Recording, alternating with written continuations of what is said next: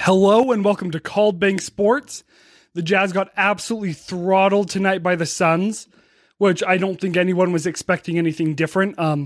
Obviously, the last game was really close, went to overtime, and the Jazz got outpaced by the Suns there. But this time around, when you're missing two of your three All-Stars, can't really expect to win if you're the Jazz.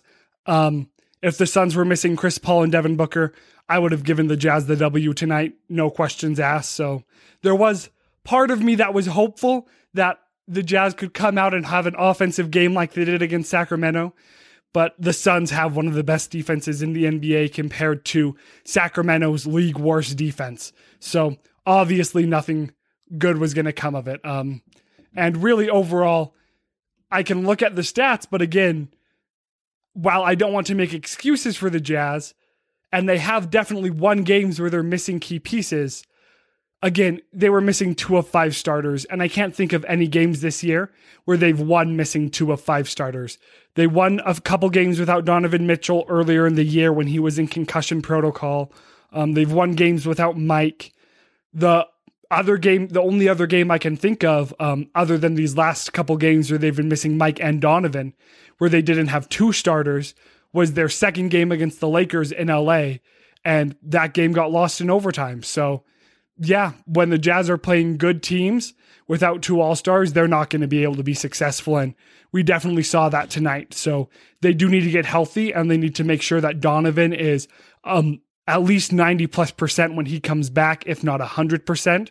And that Mike Conley, again, is in the same realm. We can't risk, the Jazz should not risk injuring any of their key contributors leading into the playoffs. I would rather have the 2 seed or the 3 seed and be 100% healthy going into the playoffs than have the 1 seed, as much as it would stink to lose the 1 seed, which is kind of seeming a bit inevitable right now.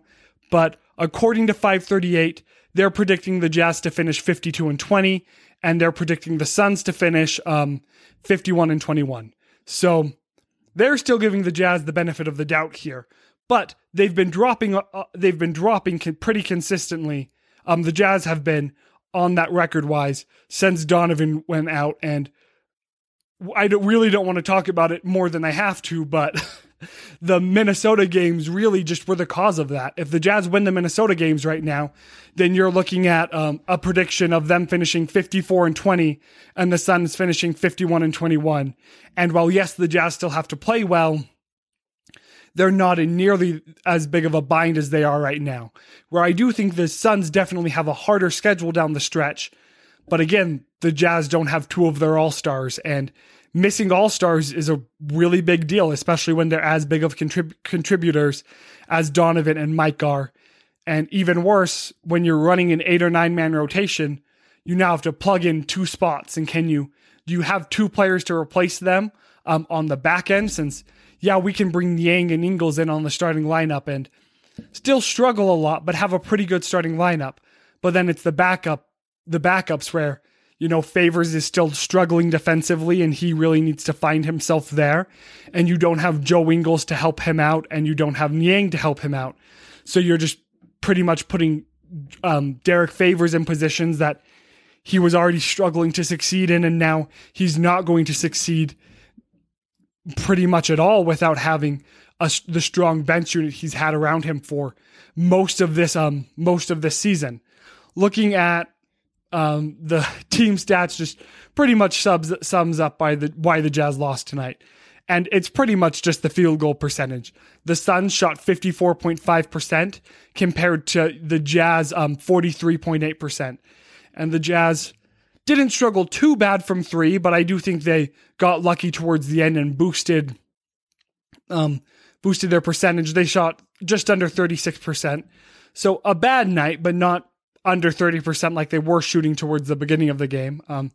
Jazz had a good night from the line, which is about the only thing you can say. They lost the rebounding battle by 8, and it wasn't because of offensive boards. It was just because of a lack of being able to snag as many defensive rebounds. When the Suns aren't missing, you're not going to be able to rebound the ball. So, and that's what happened to Utah tonight. Assists, nothing. Suns had more. Steals, Jazz got 8, so that's a $1 classic roast beef sandwich tomorrow. Not sponsored, but I'll probably go get that and enjoy the only thing I can from this win. And the points in paint really kind of stunk. Jazz only had 34 compared to the Suns' 54. Gobert obviously isn't known for being an offensive center, but he does struggle against Ayton. So if the Jazz end up playing the Suns in the playoffs, it's going to be rough. Ayton has really grown to his own, and no one will ever redraft him at number 1 to the Suns because you're going to draft Luka Doncic there for time and all eternity if you do a redraft of that year.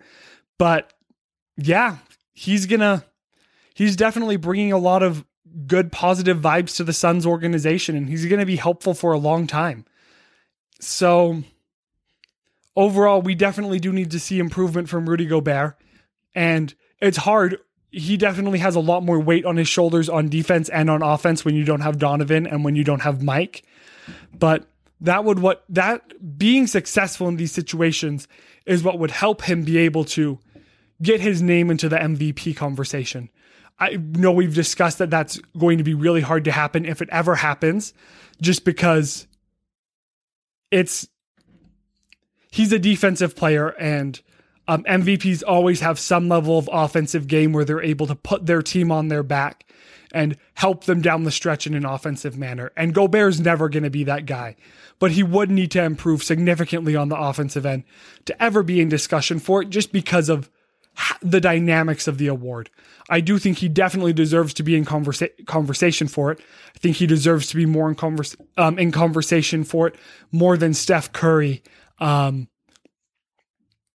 Even, and this one I know is kind of controversial, even more than Joel Embiid. I just don't feel like Embiid has played enough to be able to put his name into that ring. So overall, Jazz leading scorer was Bogdanović with 22. He was 2 for 6 from 3 and 4 for 5 from the field. From inside the arc. He's definitely improved a lot and is able to do pretty well from inside the arc. And he's getting a lot more free throws from attacking the basket like that. And so the thing is, if you look at this, he shot 33% from 3, so kind of at that spot where I'd consider it in kind of where you want to see him shooting, since if he makes one more, then he's at 50% from 3, which isn't something you can expect from him for the season. So he's right in that spot where he's pretty much doing what you expect. So, excuse me, let me grab a drink of water. Okay, sorry about that. So, he's obviously seeing a lot of success because he's not having to share the ball with Mike and Donovan. I'm hoping that the success from these last couple of games translate, and if he's able to in the next couple of weeks get up to consistently shooting 35-36% from 3 and being able to be successful without having the ball go through his hands as much, that if Donovan and Conley being hurt bring Bogdanović back, even if it involves us falling to the 3 seed, I think it's worth it. 3 seed's kind of a push, but definitely if it involves us falling to the 2 seed, then I think that's all right. Looking at what would happen if the Jazz fell to the 2 seed right now, 538 is predicting that the Jazz will play the Grizzlies. Good team, but obviously not nearly as competitive. If the Jazz fall to the 2, 538 is putting the Jazz playing the Blazers. And that would be a rough game. I'm not going to lie. I would definitely prefer to see the Grizzlies in that matchup. And because of the play-in games, even if it ends up with Blazers 7, Grizzlies 8, the Jazz could get lucky and the Grizzlies could beat the Blazers. So that's kind of what the play-in game does that is super weird, is it makes it to where finishing 1 or 2, you don't control who you play in the first round. Those teams do. And I've said it before, I'm super excited to see how this play-in tournament goes. So it'll be intriguing to see. I do think it looks like, and let's say that the Suns end up finishing above the Jazz, getting the 1 seed. I do think the Jazz will still probably have the second best record in the NBA. Now things could go even worse than I actually think they will, and the Jazz could end up with a third or fourth. But if the Jazz end up with the second seed and the second best record in the NBA, they could possibly guarantee themselves home court advantage for the entire playoffs, because the Suns might very well play the Lakers in the second round and lose there, and then the Jazz would be the best record in the NBA remaining. So let me know what you guys think in the live chat if you want to keep going. I'll be more than happy to stay as long as the chat is going, but that pretty much wraps up my thoughts on these games. It's hard to take anything concrete from them because of the fact that you're missing 2 of your 5 starters, 2 of your 3 all-stars, but got some good experience hopefully for some guys on the bench, and we'll see how the Jazz do tomorrow against Toronto. You do notice how all of the starters played less than 30 minutes, and Niang and Gobert only played 24. Clarkson, Ingles, and O'Neal ended up playing the most minutes of any Jazz guys, tied at 29. So they'll hopefully be rested tomorrow, and as rested as you can be. And the Raptors was a hard matchup for them last year, but we'll see how this goes. So thank you guys so much for coming. Really appreciate all the support. If you could leave a like so that other people can find this video, and subscribe if you haven't subscribed, that would be awesome. Thanks again, and go Jazz. And I can't forget to say, actually, join us tomorrow morning. Watch for our video to drop about noon, 1-ish, for just kind of Dale and my thoughts on where the Jazz are at overall. So have a great night, guys.